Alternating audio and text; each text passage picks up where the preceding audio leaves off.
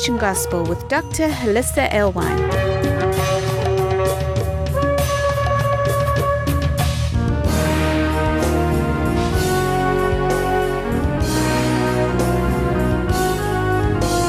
Join us around our Shabbat dining table as we explore the Torah portion. Again, the night watches. There are significant things that happen in the night watches. And that's why we're supposed to be alert in the night watches, or we will miss those things. We will not hear properly. We've got Shavuot approaching. We have the story of Boaz and Ruth that are traditionally read during Shavuot. And just as we looked at the judgment on the firstborn at Passover as being about midnight, the changing from the first watch of the night to the second watch of the night, this is about the time that Gideon's army attacks the Midianites and overturns their tents.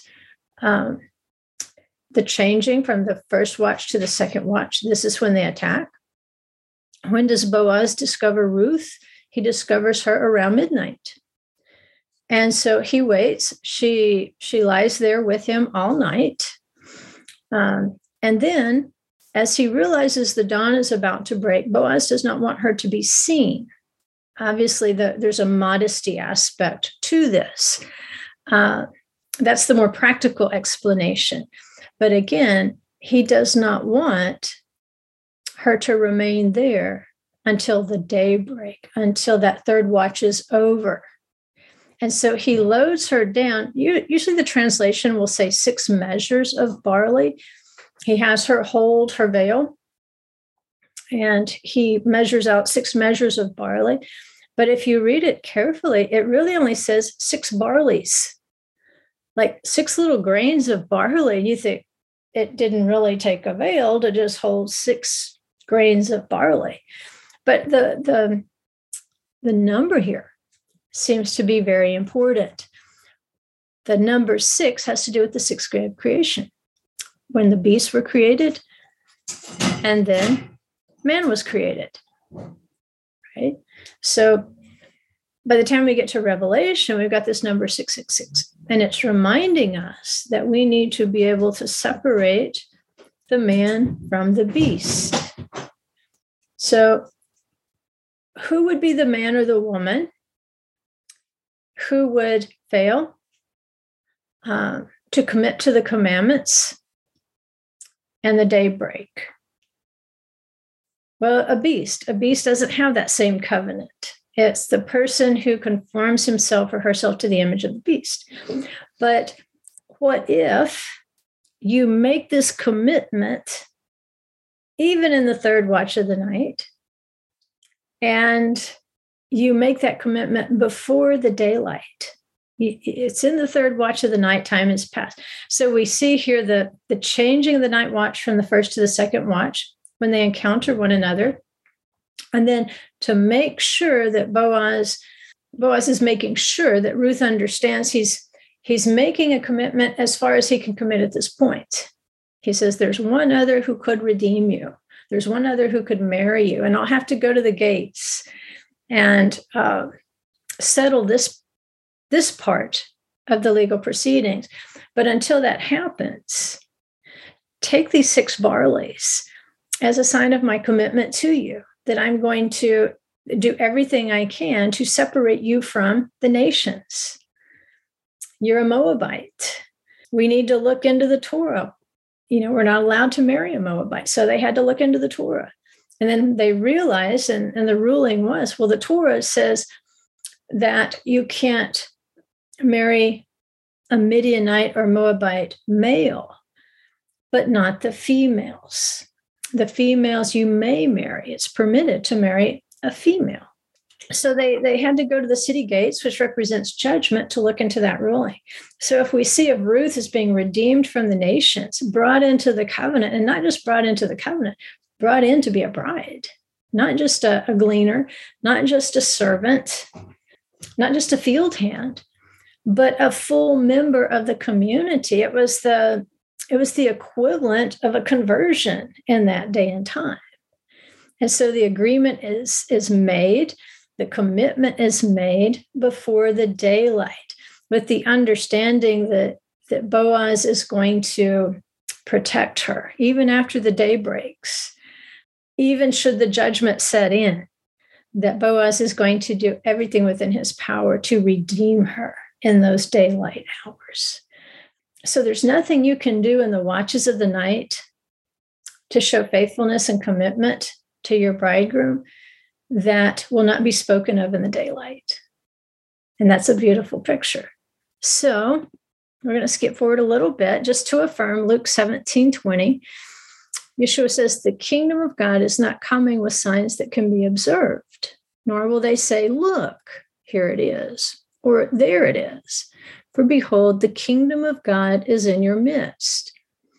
So this blends very nicely with what he said about if somebody tells you the Messiah is out in the wilderness, don't go look. They tell you he's up in the closet, don't go look in the closet. You're going to already be in the kingdom. He says the kingdom of God is in your midst. It's right in the midst of you. In other words, you're walking in the kingdom and you don't have an awareness of it. So don't look for the sign. Listen for the sign, because the sign is not something new. The sign and the seal you received from Passover, and then you counted 7 perfect sevens. Then you entered into Shavuot, and it was there that you were sealed. You were sealed right there. And so you just have to hold what you got from Shavuot until the fall feast. What are you doing? You're awaiting a full resurrection. But it's just like the children of Israel. They were already existing in a semi-supernatural state. They just didn't perceive it. And that's the deception, is that when Messiah comes, that there will be these great signs and wonders and so forth, but then we're already warned. These things are going to be lies. They're going to be deceptions, because your eyes can be deceived. But if you have made that commitment at Shavuot, if you have made that commitment at Mount Sinai, then you're not going to be deceived by anything you see, because your faith will be built on what you heard. Your observation came with your hearing, just like Yeshua says, it's going to be a man and a woman talking in bed. It's going to be the sound of a baby nursing in the pre-dawn. These are things that will tell you the daylight has come. And at that time, when the daylight breaks, somehow you're already going to be in the kingdom. He says it's in your midst. You don't have to go anyplace special. Right now, if you can go to Jerusalem for the feast, should you? Absolutely.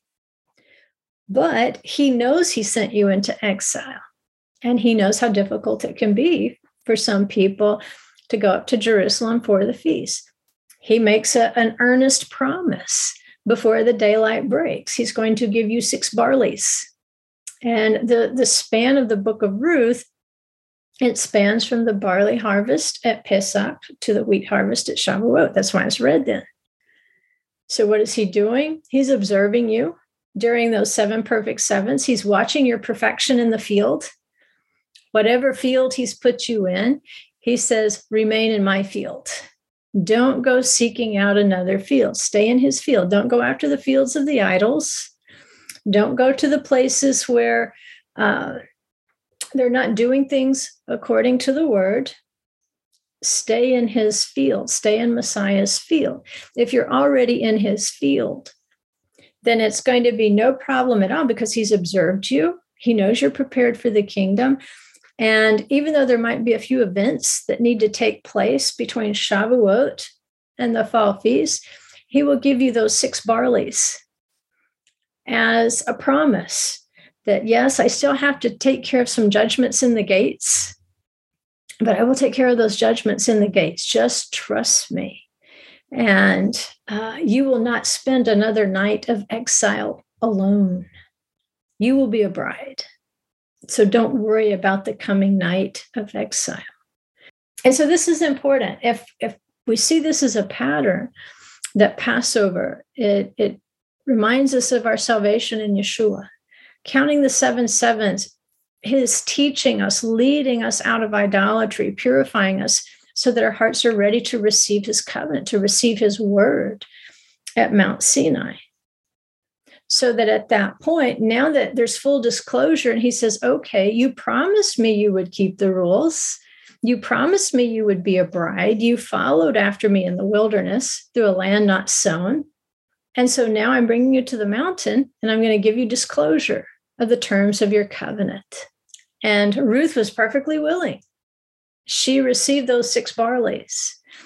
And so at that point, she was like what we're saying about the footsteps of Messiah, that it seems to be coming in stages, that certain things are still happening in certain stages, just like there are certain things happening at the feasts.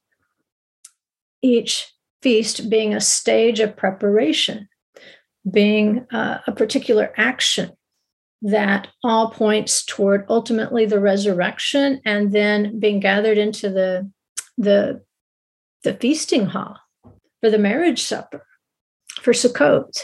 But the idea here is Yeshua is saying, just like Ruth, she really was already in the kingdom, because back there when she told Naomi, wherever you go, I will go. Wherever you die, I will die. Wherever you live, I will live. And it's this idea that wherever you die, there I'll be buried. Right?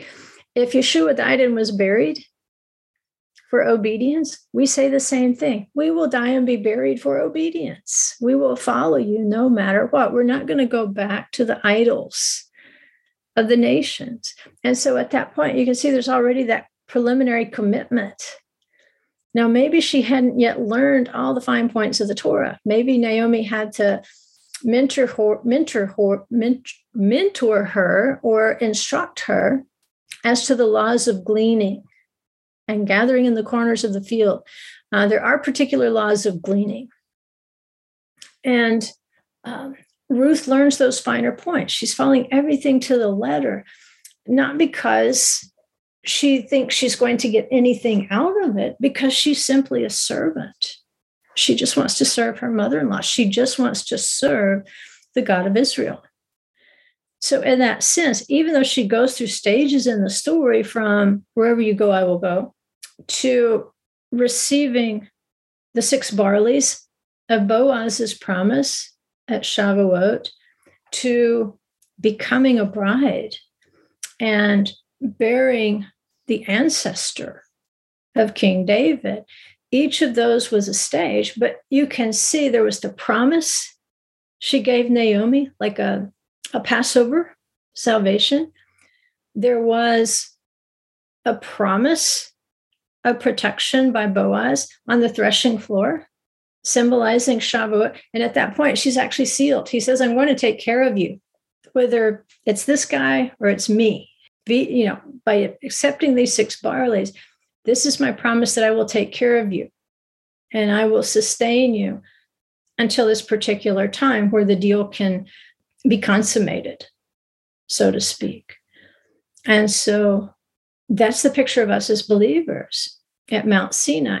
We see in a lot of things with our eyes, but what did we see? We saw the words. It says they saw the voice of the shofar. They saw the words of the covenant. That's what they perceived, was the word. And then we say we will do and we will hear. We will keep observing for these signs, and the signs are the word. And when somebody looks at us for the sign of the kingdom, it's that we do and obey the word, that we are actually hearing the word. So we don't need for somebody to build an amusement park in the wilderness so everybody can go see the Messiah. No, the kingdom of heaven is within us. It's in the commitment we made when we were saved. It's in the sanctification of our faithful service. It's in our agreement. We will do and we will hear the covenant at Shavuot. We're already in the kingdom.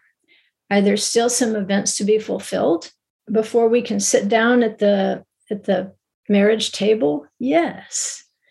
But we were promised, and it goes back to the seal of Shavuot, the seal of the commitment And I think this is why so many of us, we started out with the Sabbaths, because that's a sign. That's the eternal seal, is the Shabbat. We understood what Shabbat was all about, and how it, every single week, that's our opportunity to do a sign that is observed with hearing. That's obedience, right? So we don't have to say, look, there's the Shabbat. We do the Shabbat. We become part of the Shabbat. And in that sense, we're already in the kingdom. We may not have sat down at the table with Abraham, Isaac, and Jacob yet, but we are already in the kingdom. So Yeshua gives us this encouragement. Psalm 119, 145, it says, I cried out with all my heart, answer me, Lord. I will comply with your statutes. I will comply with your statutes. What is that? Obedience. All my heart. How are you supposed to love him? Shema Yisrael, you shall love the Lord your God with all your heart. What do you think King David was crying out with all his heart? Shema Yisrael, right? I will hear. With all my heart, soul, and strength, I will comply with your statutes. I cry to you, save me, and I shall keep your testimonies. See the progression here? Passover, the Israelites were crying out for help, for salvation. They put the blood on the doorpost, and it says, I will keep your testimonies. You've not revealed them all to me yet. We still have this journey to Mount Sinai, but I will keep your testimonies. This is good faith. He says, I rise before dawn and cry for help before dawn, not after. It goes back to our Shema picture. You try to say the Shema in the first watch of the night. But should you get into the second watch, can you still cry for help? Yes. In the third watch, can you still cry for help? Yes. But when the daylight breaks, it's too late to affirm that Shema. Now, does that mean you can't, get it right tomorrow? Yes, but he's rehearsing us for a time where it might become very, very difficult. If you waited until the daylight and said, I'll learn that lesson, I won't miss it tonight, it might be that it becomes extremely difficult for you to repair that. Because see, the repentance and saying, I messed up, I'll do it right. He wanted you to learn those things and correct them before that cup of iniquity was already full, when he has to go out and begin treading the grapes of wrath. So David's saying, I rise before dawn. Even in the night of my exile, I'm not going to wait for the daylight. I'm not going to sit around and wait for a rapture or something.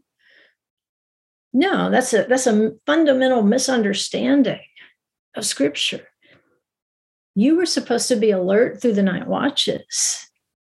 In the nights of your exile, you were supposed to be more alert than ever. And what are you doing in those night watches? You cry for help. And he says, I wait for your words. Your words. What are we learning in the night of our exile? His words. We will do and we will hear your words. David says, my eyes anticipate the night watches so that I may meditate on your word. Well, think about that. In the daylight, there's all sorts of distractions because you can see everything moving.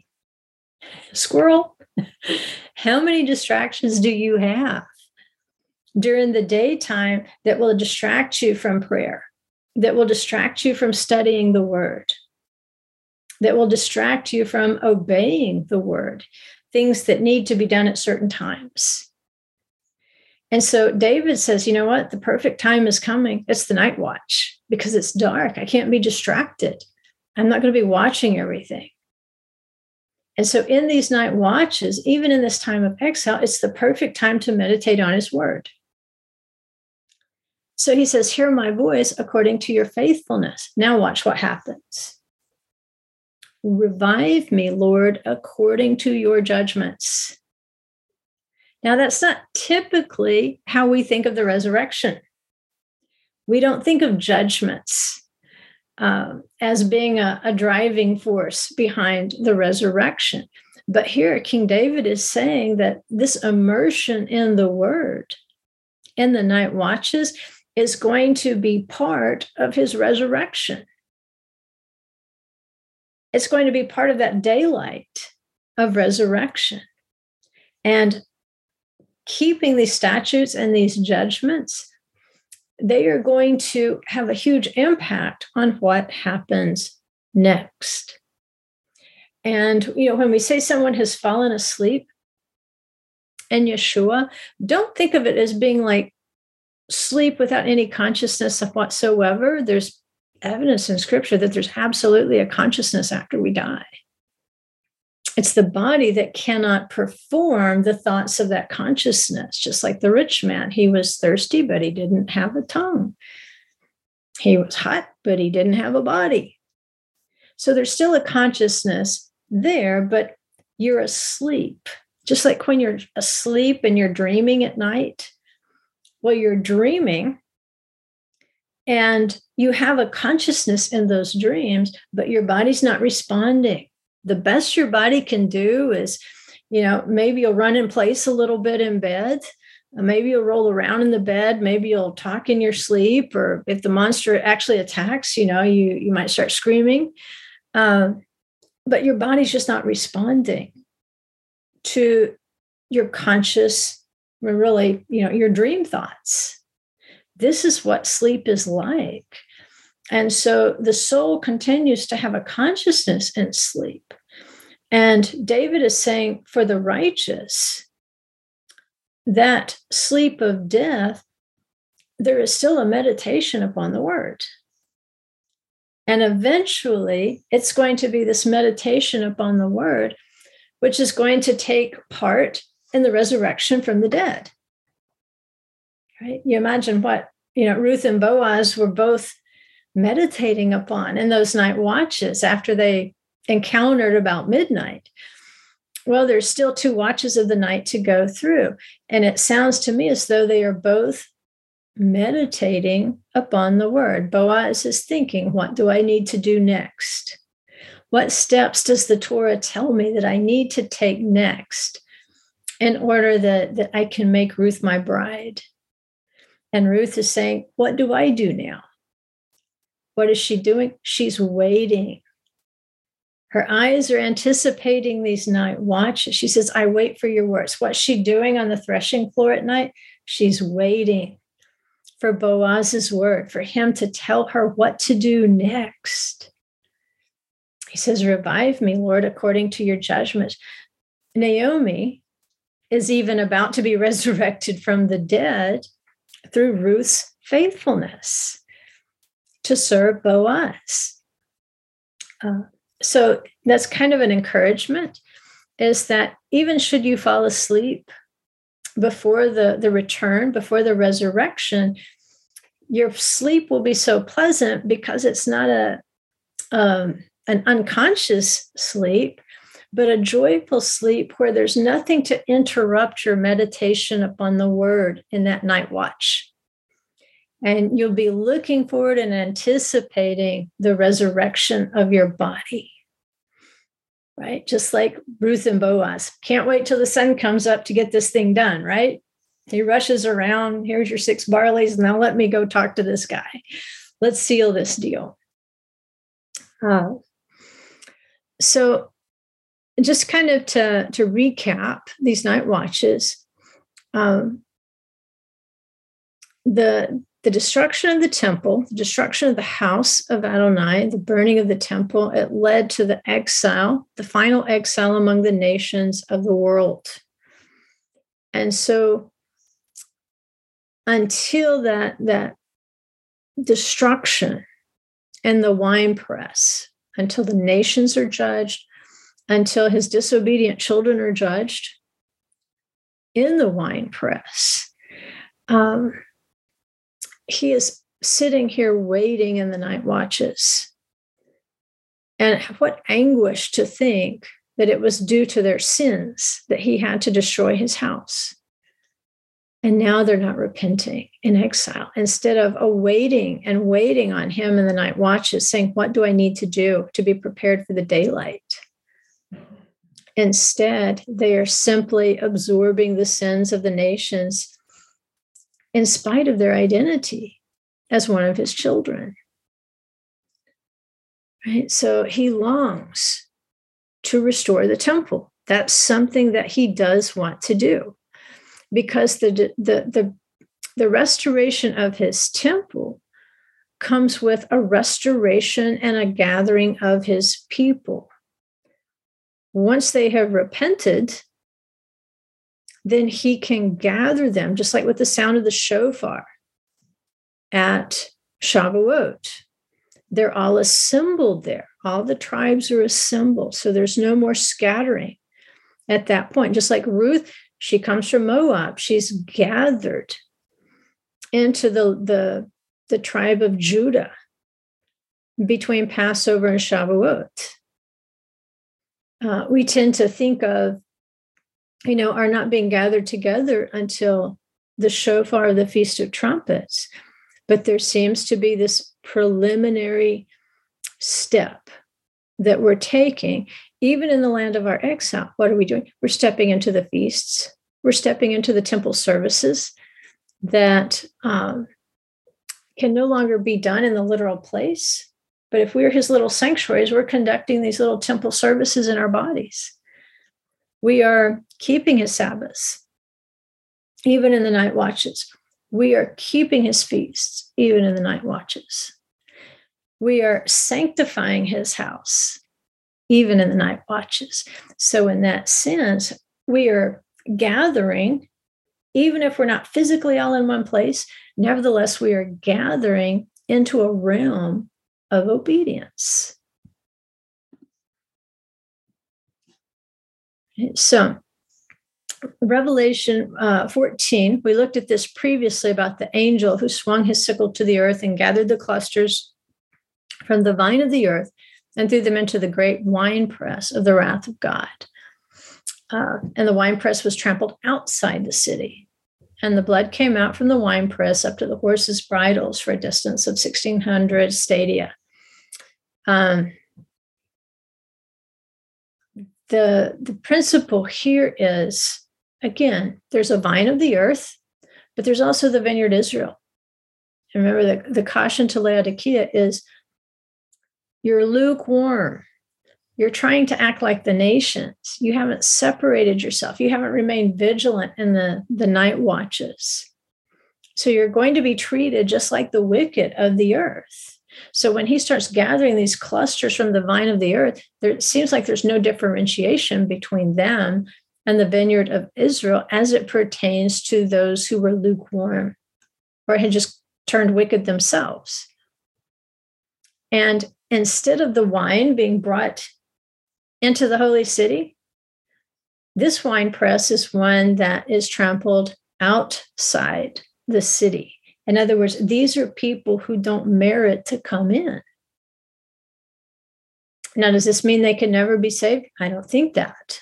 I just think repentance is way harder if you wait till the daylight has already broken. I think the repentance is way harder if you wait until the fall feasts. Revelation 19:15 says, from his mouth comes a sharp sword, so that with it he may strike down the nations, and he will rule them with a rod of iron, and he treads the winepress of the fierce wrath of God, the Almighty. So again, there's the sword of the word. We meditate upon this sword. We meditate upon his word in the night watches, like King David said. We are preparing in the night watches. But for those who don't prepare with the sword of the word in the night watches, this day will come in Revelation 19:15, where his word, which has been such a love, such a meditation, such a comfort, such a resurrection to the righteous, that same sword will be used to strike down the nations. And for them, it will become a rod of iron. So let's look at a prophecy right here Remember Gideon's battle, it has all these Passover symbols. If we look at the story of Gideon in Judges 7, he's baking matzah, the vision of the barley bread. All of these things are things that we would associate with Passover. And so we know that the story of Gideon has a definite Passover element. So we say, well, there's the trumpet there. What about the Feast of Trumpets? Well, remember, again, you blow trumpets over all the festivals. So here's what Gideon tells his army of 300 to do. He says, when I and all who are with me blow the trumpet, then you also blow the trumpets around the entire camp and say, for the Lord and for Gideon. But when they actually do it, down in Judges 7:20, instead, the soldiers say, a sword for the Lord and for Gideon. They add the sword. So it's as if they're prophesying of a time of a final battle where there's going to be a sword for the Lord. What is it? The word. And so the Israel and the nations at this point can either yield to the sword of the word or be destroyed by it. Because remember, this whole problem started with the Midianites because Israel fell into idolatry with them.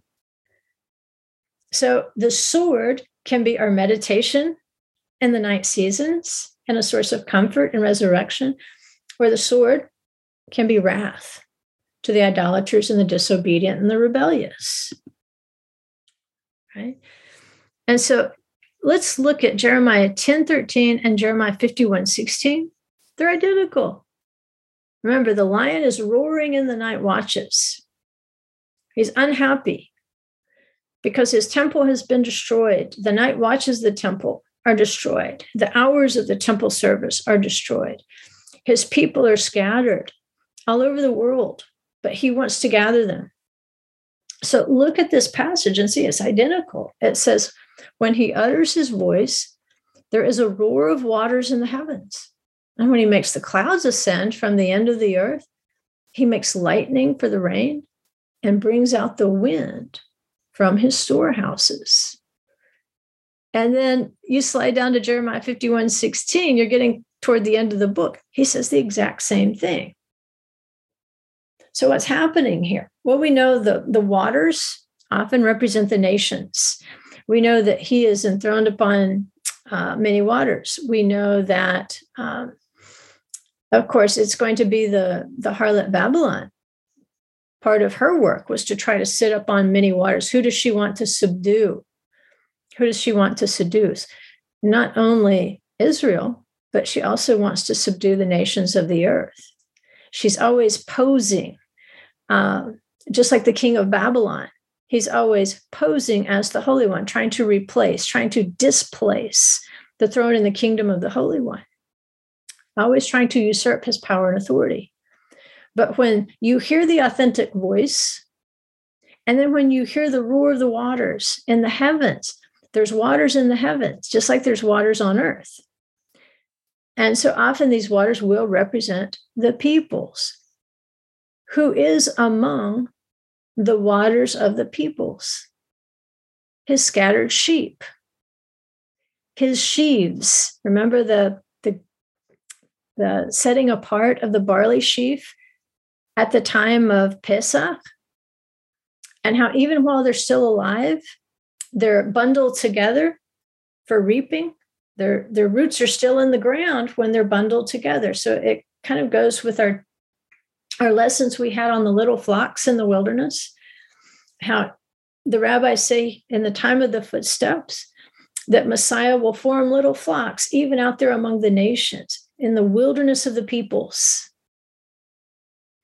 And so just like little flocks and just like little sheaves of barley, that he has grown up in the nations of the earth, and he'll start to bundle those little bundles together. He'll tie a cord around them to set them apart. So then when it's time for the Son of Man to reap, he's reaping a whole bundle of people. And what does he do? The song, the Shabbat song, Shir Hamalot, which is the song of ascents. What does he do? He went out in tears, sowing his seed. But when he comes back in with joy. It says, bearing his sheaves with him. What's happening here? That which he has sown among the waters of the nation, those flocks that he has pastured and gathered among the flocks of the nations, they're out there among the roar of the many waters. His voice is like the roar of many waters because our voice speaks with his voice. We affirm him. We will do and we will hear. Whatever you say, we say. That's what Yeshua said. Whatever I hear the Father say, that's what I say. Whatever the Father does, that's what I do.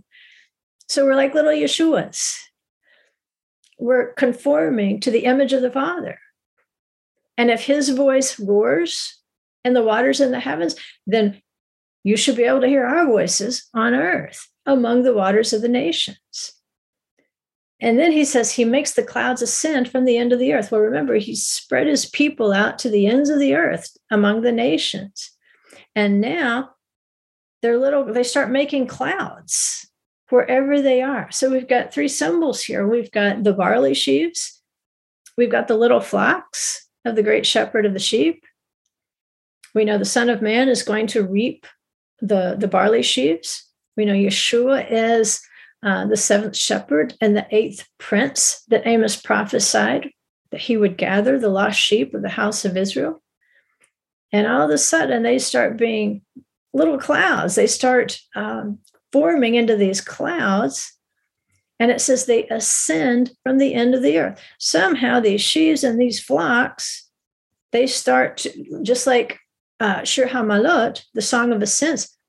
Malot, it means to go up. You go up. They begin a resurrection path, and they begin to ascend from the ends of the earth in a cloud. It says he makes lightning for the rain and brings out the wind from his storehouse. Now, see the progression here? Even before the judgment begins, the lightning for the rain and the wind from his storehouses. Remember in Revelation, you have the angels of the four winds who are being told to hold back, don't start yet, don't start. Well, see, once those four angels are no longer withheld from beginning the judgment, and remember it says he has storehouses of snow in the book of Job, which are being held against the day of judgment. But the Proverbs 31 woman, it says her household has no fear of the snow, for they're covered in scarlet. They're covered in the blood. They're covered in the redemption price of Yeshua. They have no fear of the storehouses of snow. They have no fear of the winds because their Messiah says, peace be still. Even though there's the roar of waters in the night seasons, Yeshua can say, peace be still to the angels of the four winds, and they have to obey. So yes, will there be judgment? There will. But it seems that this gathering of the righteous, of the flocks and the sheaves, that it begins before the real judgment sets in. Now, where are they? We don't know, but they're a little bit up. Is it physically up? I don't know. Is it spiritually up? You bet. That's where you want to be. What did the angel say? Why do you stand there gazing into the heavens? Right? It's not something you perceive with the physical eye. It's going to be something that you hear and respond to. And so the ascension, the gathering of the saints begins, and then we see these four angels of the four winds turned loose, and they start bringing forth his judgments from these storehouses where he has been storing that up for 2,000 years. And so just as the waters roar in the heavens with his voice, on earth, these bundles of sheaves and these flocks of sheep that are ascending into the clouds, I think they're also going to be roaring. Whatever he says, they will say. And that's pretty, I don't know about you guys, but that's pretty inspiring. That he would make sure that these clouds begin to ascend from the ends of the earth. And what is protection? What is covenant? What is a promise? what is a relationship to the Ruths out there among the nations, at the very same time, it's going to be terrifying to the wicked and to the lukewarm. What did Naomi say when she came back from Moab? She says, call me bitter. We made a mistake here. And, when you depart from the covenant, you make a mistake. He says, come on back. Leave your idols behind you.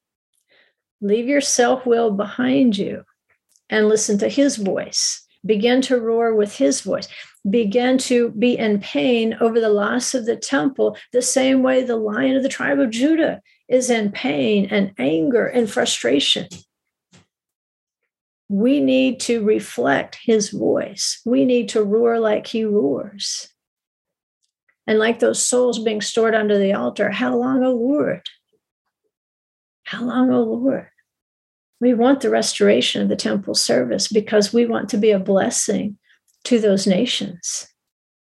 We want those 12 tribes to be set up with those 12 gates. No, we don't want to see people trampled in a wine press outside of Jerusalem and not be able to have access.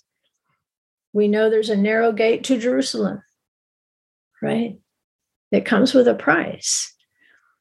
But we certainly want to pray for those right now who are swimming around in a lukewarm soup of rebellion and self-will or apathy. We need to pray that they be raised up and begin to roar with obedience, even in the night seasons, that they would begin to meditate upon his word during the watches of the night, where they would wait patiently like Ruth to see, okay, Yeshua, how are you going to work this out? How are you going to do this? Because remember, one of the traditions says that Mashiach ben Yosef, Messiah, the son of Joseph, he will defeat the forces of Gog and Magog at the gates of Jerusalem. He's going to work it out. He's going to make sure the judgment for us is favorable so that we never have to be separated from him again. That we can be a dwelling place for him in the same way that he has been a dwelling place for us among the nations, and that we can perform his service. And that's one of the things that's believed, and I think Scripture bears it out. If you'll read our newsletter this week, we've got numerous scriptures in there, but it discusses how the reason we want to keep his commandments in this life is that the reward depends upon your service, not your salvation. That's a completely different issue. But see, once you enter in to his kingdom, now you have to rest. That's the picture of Shabbat. And so you invest while the master is gone. You invest his gifts that he's given you in the night seasons so that when he returns in the morning, he says, enter into your rest, that the rewards will be based on what was within your ability to do in your generation with the gifts that he gave you. You're not being compared to the next person. You're being compared to your own abilities. And so you will function in the kingdom. You will serve him in the kingdom based on what you have prepared beforehand. There's no advancement opportunities in the kingdom, so to speak. Can you make up gaps in your learning? Yes, because you invested. But if you buried everything he gave you and just said it'll all be good when he gets back, then that which you failed to invest in his kingdom, in obedience and listening for him, meditating upon him in the watches, doing, then that which you never invested, now that will be taken and given to those who invested to the best of their ability. So at the time you enter into the kingdom, you will serve him, yes. But it's just like, the priest serving in the temple. You're functioning with what's already there. And this is why it's so important not to waste our time. Because once that resurrection occurs, now we will serve him according to how we served him in this lifetime. Remember, he's not comparing you to somebody else.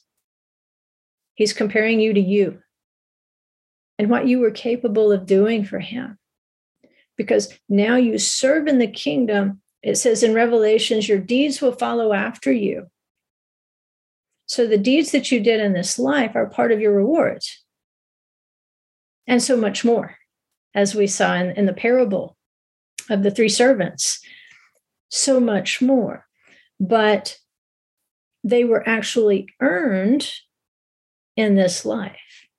And this is where we get confused sometimes, because people think we're talking about earning your salvation, which you can't do. No, we're not talking about that. We're talking about Yeshua's parables. That your preparation, your faithfulness, your hearing and doing in this life are what are right now determining the rewards and the responsibilities that you will be given to serve in that kingdom. Whatever you began in this life in earnest, he'll let you complete that.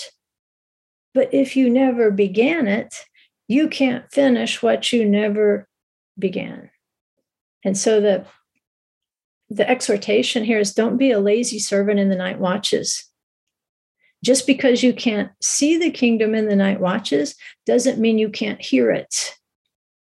You can hear the sounds in the night watches, and your hearing will become much more acute in the night watches. And so when you hear his word, you do his word. The eyes are much more deceptive. Much more. Because how many times does it talk about not following after your own eyes? Right? You saw it, you were distracted by it, you were deceived by it. Eve thought it was a good fruit to eat. How many fruits have we eaten that we thought were a good idea at the time? They look good. But had we listened, it didn't sound like obedience to his word. It didn't sound holy. It didn't sound like life. So sometimes we have to put blinders on so we can hear better.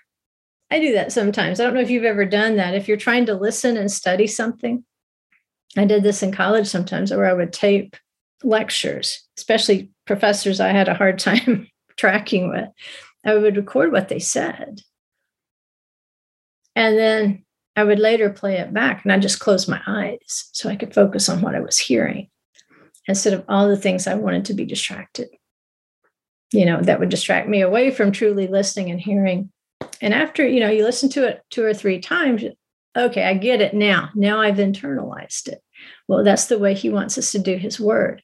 When you read his word, it's a process of internalizing in the night watches and preparing yourself so that when you have that opportunity to do something, you've already heard it and you know to do it.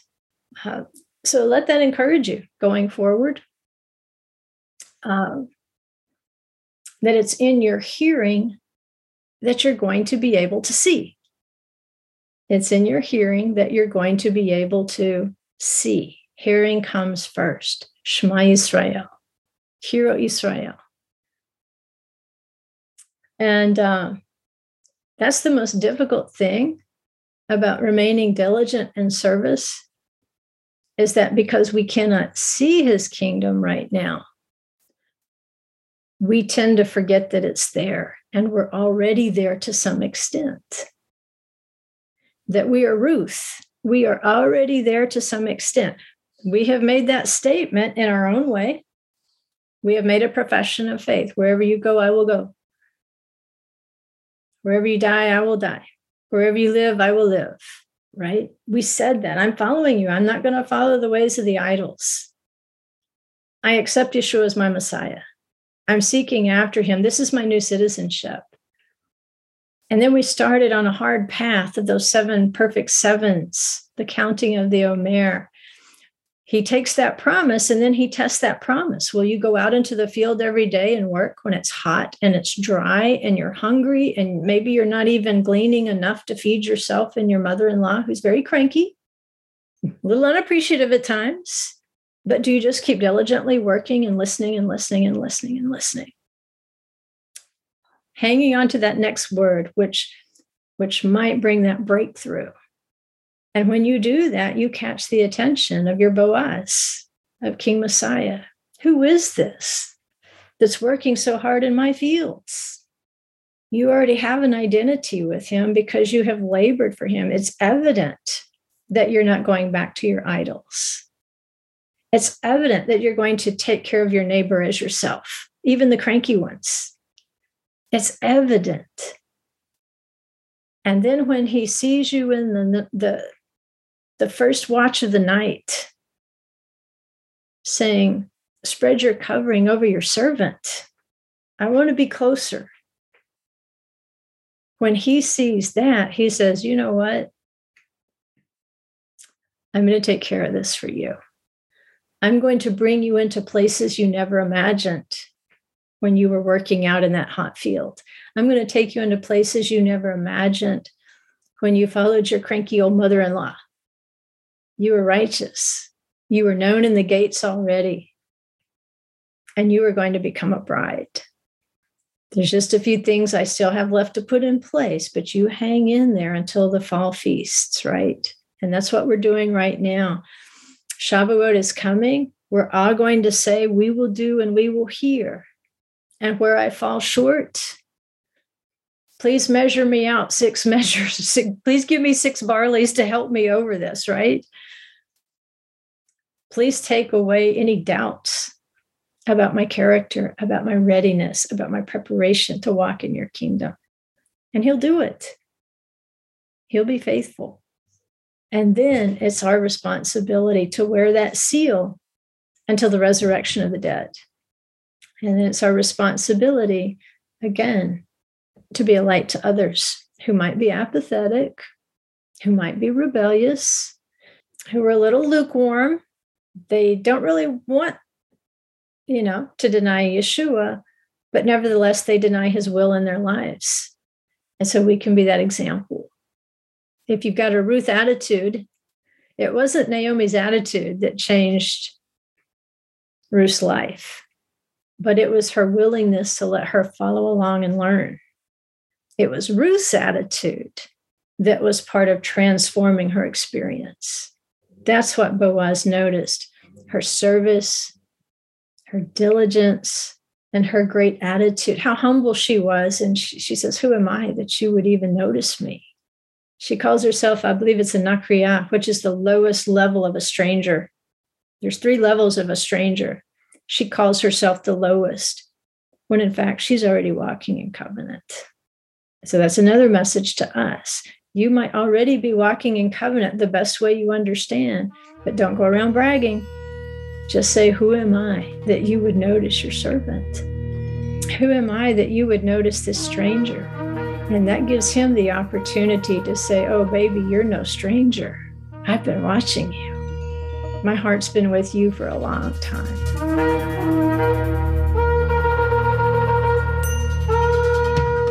Thank you for exploring the Torah portion with us.